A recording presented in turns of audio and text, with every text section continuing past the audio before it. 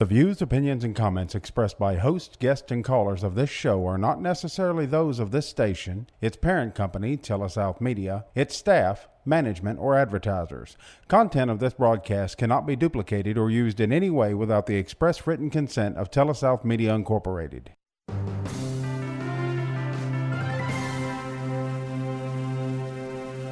Now join us for Advisors Roundtable with your hosts, certified financial planners Greg Cooley and Bubba Labus. It's professional advice for your life. Welcome to the Advisors Roundtable. Certified financial planners Greg Cooley and Bubba Labus with you right here on Super Talk Radio. Thanks a lot for listening. We really appreciate those of you who have kind words and let us know that you listen really often, and also our sponsors that make this thing available to be all the way across the state of Mississippi, and those of you who are listening online at supertalk.fm/Corinth. So, Bubba, what's a person to do? I mean, have you seen inflation lately? Mm-hmm. You were in California recently, weren't you? What'd they pay for gasoline out there? So I looked at this specifically, and this was just last week I was out there. This was $6 and I think 29 cents for regular gas. Yeah, Right. and then along the way you got industries that they can't open the So doors really today. $2 more than what we're paying here. And right now we're paying here in this part of the world in Southeast United States. Yeah. We're paying about $2 more than we were a year or two ago. Right. So it's all over. It's rampant. I know I shouldn't be complaining, but when you go to the pump and you fill up, and it's a $100 bill, like now, granted, my car was pretty low the other day when I filled up, Right. Traveling and that sort of thing. It's like I'm going to put it off until the last little bit. And I think I finally found somewhere that had gas for a little bit cheaper. Yeah, Right. But it's still a $100 bill to fill up my car. Yeah, and the stock market's going down. Individuals can't open their businesses today because they don't have enough employees. Yeah. I mean, yada yada yada. Well, I would say that it's even more compounded than that. How's that? I can really depress some folks here real quick, right? So we just got done paying taxes, right? Yeah. Every time you go to the grocery store, it costs more. Every time you go to the gas pump, it costs more. The stock market is down. The bond market is down, right? Yeah. Everywhere you look, it seems like there's blood in the streets. Yeah. What's a person to do? Right. What's a person to do? Huh? Are we supposed to capitulate and say all that planning and all that dreaming and all that wishing and all that thinking that I was doing when I went to see Bubba a couple years ago, now it's just kaput to heck with it. Yeah. I'm going back on autopilot. I could make it even worse. So you talked about planning, right? Many people plan to buy a home, right? Yeah. And they spend time and effort and money and savings, right, that they're building up for this down payment on a home. The way it works. And they get to a point where they say, you know what, I've got $40,000 saved up for the down payment on a home, right? And all of a sudden, that home value that they were looking at purchasing, right, that might have been $200,000 is now $250,000, and they don't have enough for a down payment. Yeah. So what's a person to do? Really and truly, what are we to do? These are tough times. And then I thought we had enough issues in America with dealing with Russia and what's happening in Ukraine. And then I see on the television where my president's talking about frickin' China. Right. Yeah. Huh? Why poke the bear, dude? Yeah. Well, China's not the bear. Russia's the bear, right? Yeah. But why Yeah. do that? China's the tiger, right? Yeah. It's depressing. It can be depressing. It can be disconcerting. At the least, it can get me off my game. So I go back to my first question. What's a person to do in situations like this? What are you supposed to do? Are you supposed to let the headlines rule you? Are you supposed to look at historical averages and forget about the highs and the lows that can come along in life? What are you supposed to do? It's hard to look at historical averages when you're on the high end of those averages. Like this time last year. Like this time last year. Like, we're just picking on the stock market. Right. This time last year, if you'd called up your average client and said, in a year from now, I've been talking to old Nostradamus. Yeah. I found his spirit with my Ouija board. Yeah. And he told me that in a year from now, it's going to be down 20%. Yeah, you're going to see a 25% decline in the tech sector. You're going to see a 20% decline in the S&P. Yeah. So what would most of your clients have done if you had called them up and said, you need to sell out, you need to take a little profit now, you need to get on the sideline? If you had the crystal ball.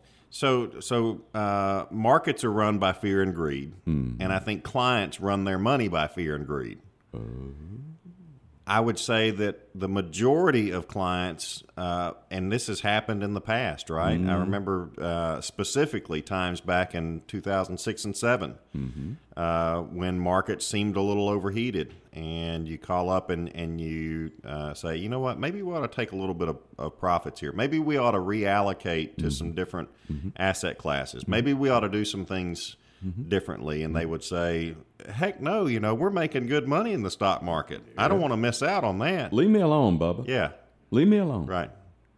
And then after it happens and occurs, they're like, oh, we've got to do something. We've got to do something immediately. We've got to do it now. Right. When now may not be the right time to do that. Yeah. Yeah. Yeah. If you already own an asset and it's depressed in value or declined in value by a certain percentage, we'll call it 20% in this case, right? Okay. I'm just talking about the market in general. Okay. Right? There was a reason that you own that to begin with. If you've got a 20% decline in the value, is there a reason to jettison that from your portfolio or a reason to continue owning it? And I think right now the fundamentals tell us that there's more of a reason to own it rather than to jettison it. Wait, whoa. You used a term, the fundamentals. Right. Now, tell me about what do you mean by fundamentals? I had this conversation Sunday with a gentleman that I go to church with, and basically, how is the stock market priced? What moves the stock market? Well, news moves the stock market, right? But really, it's all driven on earnings and future earnings. How profitable are these companies going to be? If they're going to be very profitable, then the stock market looks pretty attractive. If it doesn't look like they're going to be as profitable, then the stock market is less attractive. That's what I mean by fundamentals, in a nutshell. All right, and somebody has to come up with these fundamentals for your life. Right. Whether it is the stock market you're trying to value, or whether it's how to deal with things, or what you're looking for the future, or what your goals are. So we're going to go to a break, and when we come back from the break, we're going to continue to talk about what you should do when the world around you's falling apart. From the Advisors Roundtable on Super Talk Radio. Welcome back to the Advisors Roundtable. Certified financial planners Cooley and Labus with you right here on Super Talk Radio. So, Bubba, we're talking about what is somebody supposed to do in the midst of all of this? First of all, as a red-blooded, self-respecting adult, am I not supposed to do something? Aren't I supposed to take some kind of action here? Isn't there something I need to do to get control? I would argue that sometimes the best action is no action at all. Oh, really? Yeah. Even when my money, it seems like I'm losing. Am I really losing? Unless you sell while things are down, you're not really losing. Okay. Yeah, but the number that you sent me on my last statement is $10,000 less than it was last quarter. Isn't that losing? But the number of shares still remains the same. Oh, so I still own the same thing. Right. And many times the way you and I explain this to people is like real estate. Everybody can get real estate. Sometimes stocks and bonds, the nuances and all the math and everything just freak us all out, and so we don't really see it as ownership. So let's talk about just real estate. If I bought a lot in a given subdivision 5 years ago because I thought it was a decent investment, Right. let's say I paid $10,000 for that lot. Do I know the next day whether it's worth 10,100 or 9,500? You don't know what it's worth until you actually sell it. Right. So in the You meantime, might have an idea because there might be an adjacent lot that sells next door to it. okay. So Right. Daddy Warbucks Phil over there bought one beside me because he heard I was buying lots, and he said, "Oh, that's a good idea. Let's Right. go make an investment like that." And he buys one 2 months later for 12,000. In my mind, I think mine now is worth 12,000. No, you think yours is worth 14 because he paid 12, right?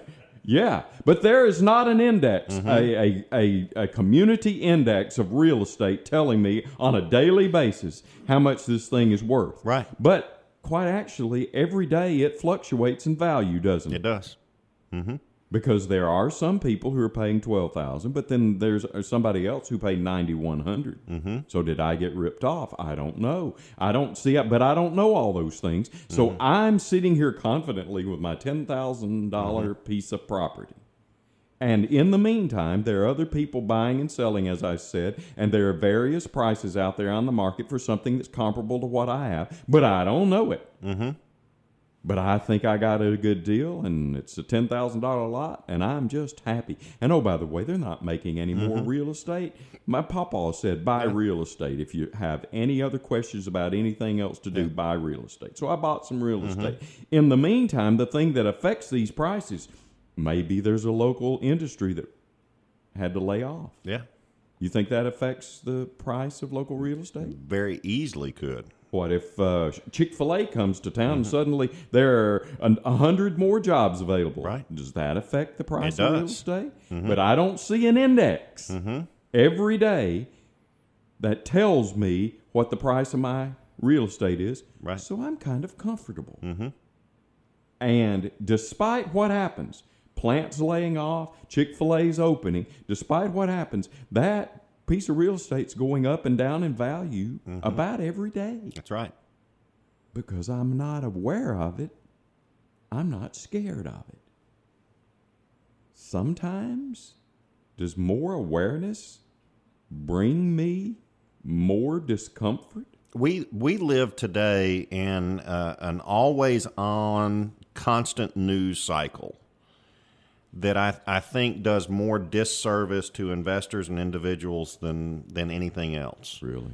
And what I mean by that is at any time of the day we can pull this little device out of our pocket that has all the news that we could ever need. Right. Right? Probably some of it would be what's the new word? Inaccurate news or fake news. It's not fake news. It's they've come up with some other word for news that's not real, right? But at any given time, you can look at this device in your pocket. You can look at your computer at work. You can look at your computer at home. You can watch the television and have all this information just blasted at you. Yep. 24/7. Yep. Right? 365 days a year. Yeah. Yeah. What if you had that on a local basis related to that piece of real estate you have? Right. What if you had? And for many folks, their home is the largest investment that they have. Speaking of real estate. Speaking of real estate, right? Yeah. So if you looked at the largest investment that you own, You've been working hard to pay for that, Bubba. right? You got emotion. Blood, sweat, tears. And if you had an indication or a value on that Every day. that updated every minute, right? How would that make you feel about the thing that you owned? Yeah. Let's say you did. Let's say you did have a local real estate index that was updated daily based on tax rates, based on what's happening with various businesses, based on what Daddy Warbucks bought or sold. And every day you saw you put $10,000 in it, and 2 months later it's worth $9,100, and 2 months later it's worth $12,000. You saw all of this on a daily basis, okay? Have you really made any money or lost any money? No, you haven't. But last month it sold 9,100. Didn't I lose $900 last month? No, because you didn't sell your lot. Right. And in this particular instance, we're talking about what I think here is going to be residential real estate, right? Yeah. Which has in my opinion, probably less of a variance on a daily basis Yeah. than what maybe commercial real estate would. Let me give you an example. Okay. Right? Let's say that you buy a lot in a commercial area, and all of a sudden they decide, hey, you know what? The neighbor has sold their lot to somebody, and they're putting in a Chick-fil-A restaurant. Yeah. Right? Cha-ching. Yeah. And you paid $10,000 for your lot, and you're just like, oh, wow, this is incredible, right? I've got this national food chain going in next door to me. All of a sudden, my lot goes from $10,000 to $100,000. In your brain, it does. Yeah. Yeah. And it makes you feel really good. I feel so good. I'm on top of the world. Okay. Yeah. To the same tune, what if that lot next door was not a Chick-fil-A? Okay. What if it was, I'm trying to think of something. What if it had been a Blockbuster 10 years ago? What if it had been a Blockbuster 10 years ago? Right? Yeah. Right. Well, actually, a little bit longer than that. Right. But what if it had been a Blockbuster 15 years ago? Right? Yeah. Probably a decent tenant there that had a lot of foot traffic, that sort of thing. Probably made your value pretty valuable, or your lot pretty valuable. Yeah. Everything's going great. I feel good, almost as good about that 10, 15 years ago as I would 10 or 15 minutes ago with the Chick-fil-A. Exactly. Next door right? to me. And then Blockbuster goes out of business due to this little thing called Netflix, right? Yeah. And then you've got an empty, vacant building next door, right? Next to your empty lot. What does that do to the value of your lot? Oh, probably. And I was going to bring up like a foreclosure or something like that, right? Right. Kind of the same principle. Yeah. And you went from elation to doom and gloom. Right. But did you really make any money while the Blockbuster or the Chick-fil-A was there and vital? You did in your brain, but you didn't in your pocketbook. I would say while you hadn't sold it yet. While you've got the empty lot, you've got carrying costs for that lot. You've got to maintain it and upkeep it and pay taxes and that sort of thing. And while the Chick-fil-A or the Blockbuster's up and going and fruitful, I feel okay about those expenses because in my brain I think, man, I'm only paying taxes on a $10,000 lot, right? But I'm sitting here with $100,000. Correct. Yeehaw! I'll pay taxes on a $10,000 lot. Then you get a foreclosure or a closure, right? And boom, or a tax reassessment. Ooh, yeah. For our Tennessee listeners, there was recently a property value adjustment in Tennessee, and I think it was pretty much across the board, and it was about a 30% increase on property values. Now, I think some of the county supervisors and that sort of thing, tax adjusters there have reduced the overall tax due to kind of bring it back in line with what's due, but it's still an increase. Still an increase. Yeah. It's okay in your brain when you feel like you're paying the taxes, even if it's an increase, if your value in your brain has increased. But you have something negative happen and the value goes down, then, boy, you get resentful and mad and hateful about paying that. Sure you do. Okay? But you know what? None of this has really affected your checkbook. None of it has. When the businesses were up and vital and in your brain, the thing is suddenly worth $100,000, you don't have $90,000 more in your checking account because you haven't sold it. When it goes down and you think, oh, it's come back down to $10,000 or maybe even worse, less, you haven't sold it. So when I look at these values, whether it's my real estate or my stock portfolio, and I see numbers on a page, those are just estimated values or temporary values of what my assets are worth that day, but doesn't necessarily mean I made money or lost money because I haven't sold it. Right. So after this break, we're going to come back and find out when's a good time to sell or a good time to buy from the Advisors Roundtable on Super Talk. Welcome back to the Advisors Roundtable. Certified financial planners Bubba Labus and yours truly, Greg Cooley, with you right here on Super Talk Radio. We're talking about what should you do? What should you do? What's a person to do in the midst of all this chaos? I'm a grown adult. I've been to college. Isn't there something I'm supposed to do? Huh? Yeah, you're supposed to sell high and buy low. Generally speaking, right? Unless you're not shorting the market or anything like that. Yeah.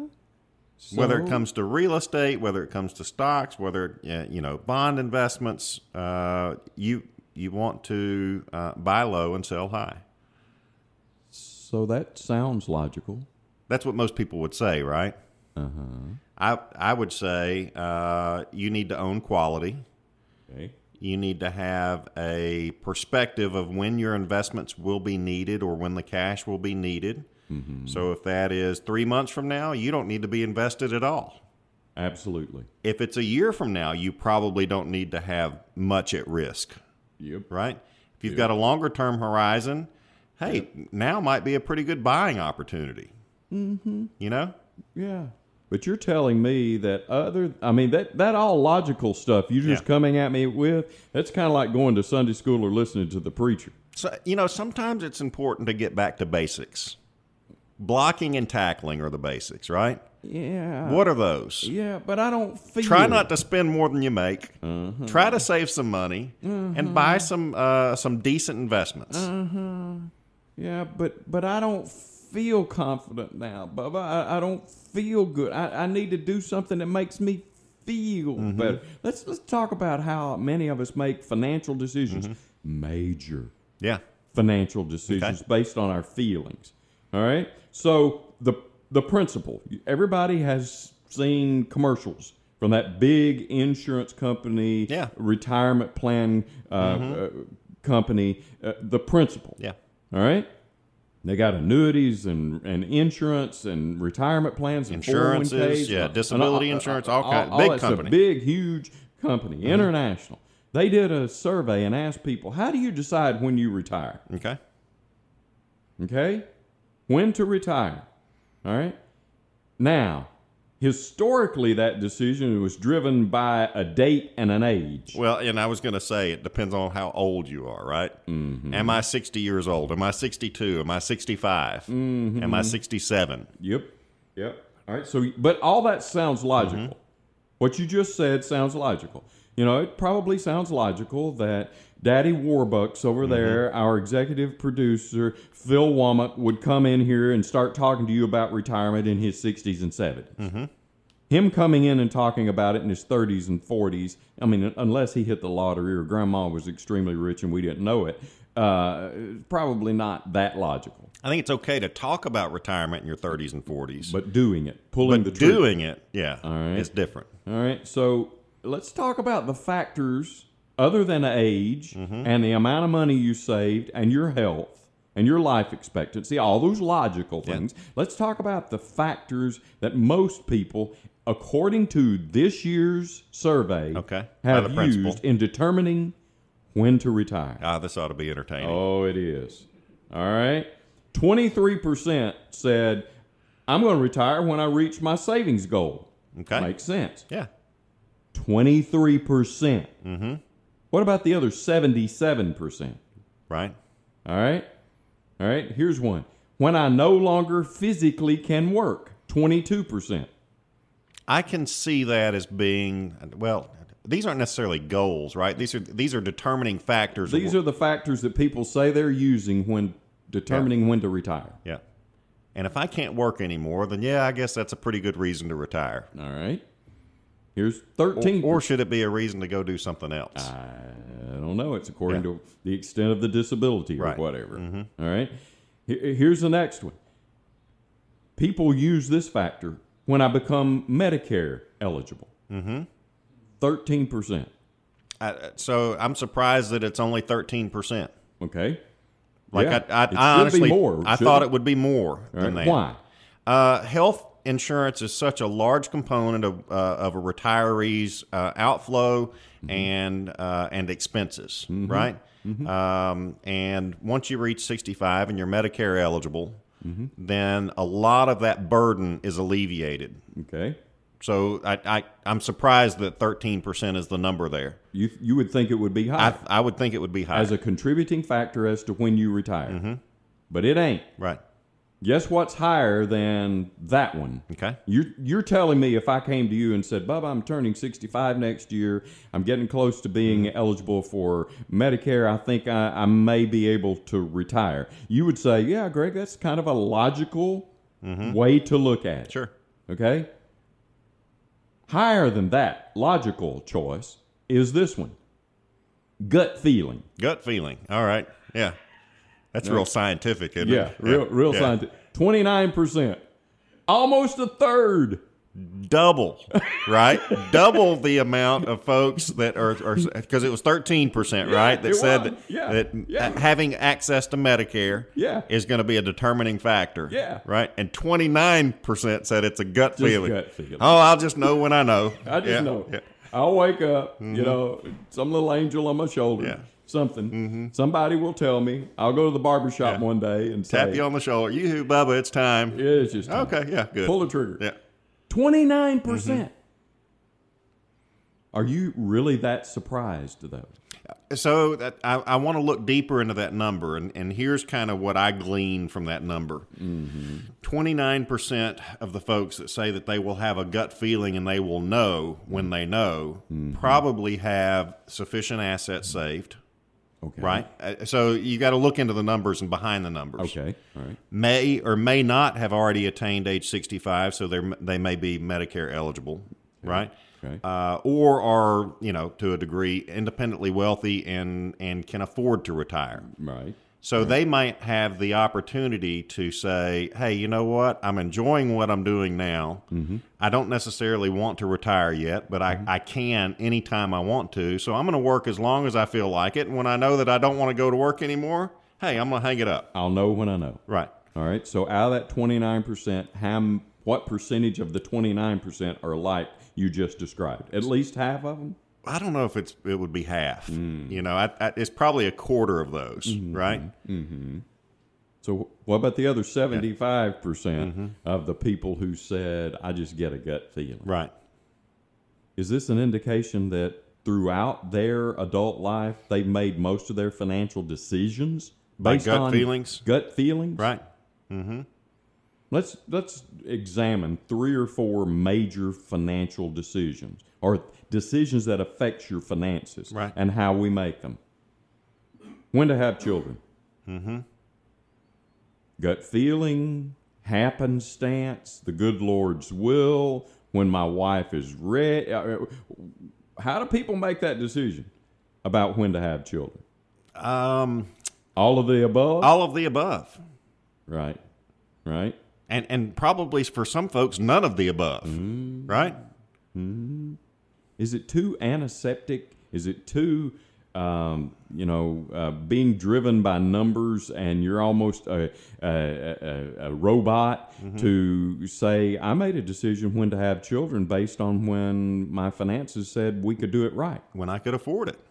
I don't think that's antiseptic at all. Okay. I think that shows care and due diligence and proper planning and a number of other things. But you would think most of us don't make that decision that way. Watched a movie one time with Michael J. Fox in it called Doc Hollywood. Oh, yeah. And he walks in, and he's a young doctor going out to California. Right. And he gets stuck in Georgia somewhere or something. And stuck in Georgia and for the Okra Festival or whatever it was. Right. And the waitress at the restaurant said, well, I could tell he was careful right off because he double knots his shoelaces, right? There you go. There you go. Some people are double knotters, and they thought about it, and they've run the numbers, and they'll say, we need to be married 3 to 5 years. We need to have a certain amount of money set aside. We need to make sure that our relationship is strong. Make sure that this marriage thing's going to work out first. Yeah. And then I understand now. Because I think, a lot of times people say, we'll just have a kid. It'll fix all our problems, right? Yeah. Good luck with that strategy. And I understand sometimes it happens. Yeah. Sometimes the pill doesn't work or whatever. All right. But that's one major decision in life that I think a lot of times we really don't plan. Mm-hmm. Here's another one: buy a car. Yep. Okay. How do many of us make a decision about buying a car? You have people call you and say, "Bubba, I need to take $40,000 out of my account because I'm buying a car." Right. And you'll say, "What? What happened to your old one? Mm-hmm. Why are you making this decision? Yeah. What's going on?" Well, my neighbor got a new one, and I kind of like the look and smell of it. Oh, they came out with those Yeah. new F-150s. Yeah. Have you seen them? Mm-hmm. They're basically just rolling computers. That's right. They'll back up for you. Yeah. Yeah. Mm-hmm. You don't even have to know how to back up a trailer. Mm-hmm. They'll handle it for you, right? Right. Maybe some kind of nuance of that thing that suddenly, have you bought a vehicle lately? Did a year ago, and I was shocked at the price. We can buy a rent house. Yeah. Huh? And in some cases, 2 rent houses. For a vehicle. Well, maybe you could. Maybe not anymore. Right. But yeah, still a rent house. Yeah. Yeah. Maybe a little bit of sharpen the pencil ought to go into that decision too, as well, as opposed to just doing it based on a gut feeling. So we've been rambling on here for about 3/4 of the show about what's a person to do. We're going to come back and bring this thing in for a landing and give you 3 or 4 things to do and 2 or 3 things not to do right now from the Advisors Roundtable on Super Talk. Welcome back to the Advisors Roundtable on Super Talk Radio. Certified financial planners Greg Cooley and Bubba Labus with you. So we're talking to you about this time in history. All the stuff going on around you. It seems like everything seems to be negative, and a lot of it affects your finances. So what's a person to do? 2 or 3 things we want to talk to you about that we would suggest you do, and a couple things we suggest you do not do. First of all, do you have a plan? Did you have a plan in the very beginning? Did you have a plan about how to get out of debt? Does present market conditions, other than you losing your job, does that affect that plan about getting out of debt? It does not. Okay, so stick to that. Maybe you had run the numbers and you're in your 20s, 30s, 40s, and you've calculated along with us or another advisor, somebody who's good at math, accountant, somebody, how much you need to save every month to get to your retirement goal. Does what's happening in the stock market today in 2022 affect that? I would say slightly. Okay. And the reason I say slightly is because there will be a reversion back to the normal inflation levels, right? Okay. For long-term inflation levels. Okay. And we typically anticipate inflation to be anywhere between 2.5% and 4.5% annualized. Okay. Right? Now, inflation numbers have come in at 8 to 11% over the last couple of quarters, right? Last couple of months. So we all know that and we see that. But what has inflation been previously, right? It's been running in the 0.5 to 1.5% range. So you extrapolate that out over a number of years, and I'd say you're going to revert back to the mean of 2.5 to 4%, somewhere in that neighborhood. Okay. And if you do that, how does that affect your monthly savings goal? Yeah, so I don't think that it would affect your monthly savings goal as much. Okay. Maybe if you can afford it, save some more. Save some more? Yeah. If you can't, maybe it's going to mean that you've got to work for an extra year. In all of the middle of this chaos, you're telling me to save some more. Because don't you understand, saving some more means that I believe that I'm on board, that I'm into this, that I feel good about this, getting back to my feelings and my gut feelings and all of that emotional stuff. And you're telling me to save some more. Right. I would say save until it hurts, and then a little more. Ooh. So, long and short of it, one of the things we're telling people to do is at least stay with your previous plan. Now, am I making an assumption that we had a plan in the beginning? You are. Yeah, you are. I had a plan for getting out of debt. I had a plan for how much I needed to save. I had a plan for what to do if the market went down, giving me an opportunity to buy at lower prices. Sure. But if I didn't have a plan, the second thing, so number one is stick to your plan if you have one. Number two, if you ain't got a plan, get a plan. Right. Have a plan that, now you're talking about reversion to the mean and Right. historical norms and all that stuff. Your plan is based on historical norms, right? That's right. Correct. Sometimes inflation is extremely low. Sometimes it's extremely high. But over the next 20 or 25 years, it's probably going to average X. It's going to go back to normal. Okay? Right. And if it does, then I just base my plan on that. Right. All right? Number 3, do not, this is one of the things that we're not going to do not allow temporary things to affect my long-term success. That's right. Don't allow what's happening in the news today. Yeah. Don't allow what they led the nightly news with to get you off your plan. What's an easy way to do that? Okay. You look at your account statement and you say, oh, holy cow, my account statement is down 20%. Okay. And you move 100% to cash. And you never get back in the market. Right? You known people to do that? I've known a number of people who've done that. I've known people who have done that not even when the market has gone down. There was just a change in whoever the president was. Really? Yeah. And so they just, for some reason, On both ends of the spectrum, whether it was a Republican or Democrat, right? I've known both, right? And what have they missed out in those instances? well, they missed out on the opportunity cost of how much the economy has grown. Here's a point we need to make. Whether there's a Republican or a Democrat, whether there's a war or a rumor of a war, whether there's inflation or not, most people still get up, go to work, make a profit for somebody. That's right. They always have. Just think about it.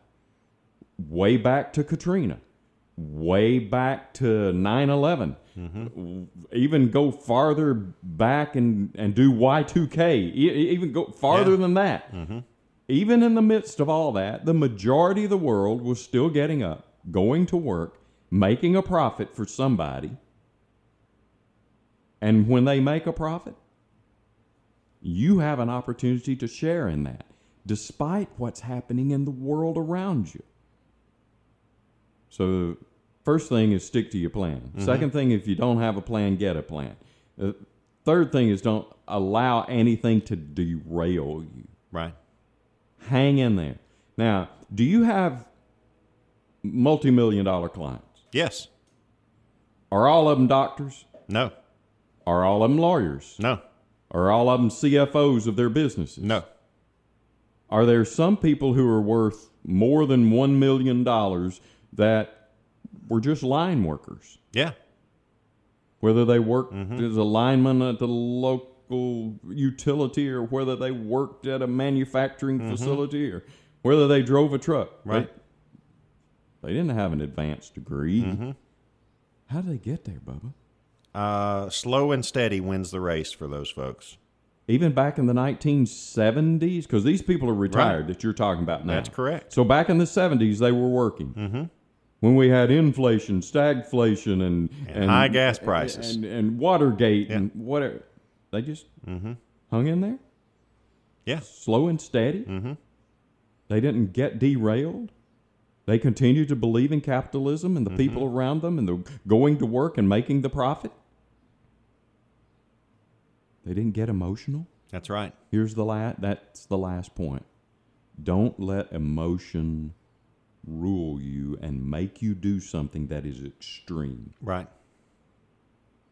So in our society, what are some decisions that people make, whether it's financial or otherwise, that many times they make on an emotional level and then regret later?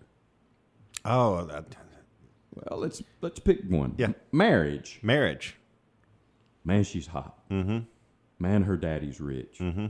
Man, she drives a nice car. Yeah. Man, she's got nice legs. Huh?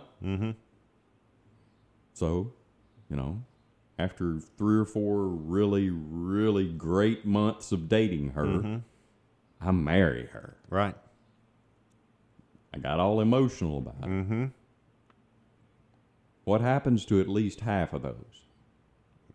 Divorce. Another decision. Divorce that sometimes I make people make based on emotion. Emotion. Yeah. She spent too much. He never listens to me. They won't talk. They won't shut up. Right. Whatever. Yeah. You get emotional about it. You jump out. And later on you think, it wasn't so bad. We allow emotions to rule us sometimes. That's and right. it gets us into trouble. All right? I had somebody come in my office one day after he had paid taxes. He was really emotional. He was mad. And he swore, I'm going to cash. I'm going on a cash basis, and I'm never paying taxes again. Now, that sounds good. But is it practical? No, it's not practical. Does he think he's going to get away with that? Well, yeah. Otherwise, he wouldn't be trying it, right? Yeah. So he makes this emotional decision based on having a conversation with his CPA right now. And then what happens in a couple years? He hasn't paid any taxes. Yeah. Think he's going to get some nasty letters? They have the opportunity to garnish your wages, That's don't right. they? Yeah.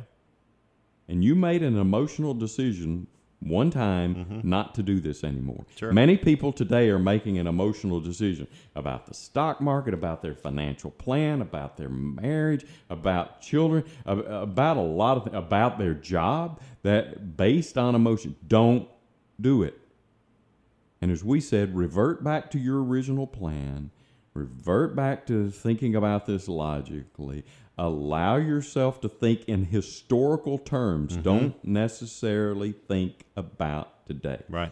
Because as we've talked about before, that's recency bias. And many times recency bias will convince you that today's headlines are going to be the same way every day. Sure. And they never are, good or bad. Hope we learned something today from the Advisors Roundtable on Super Talk.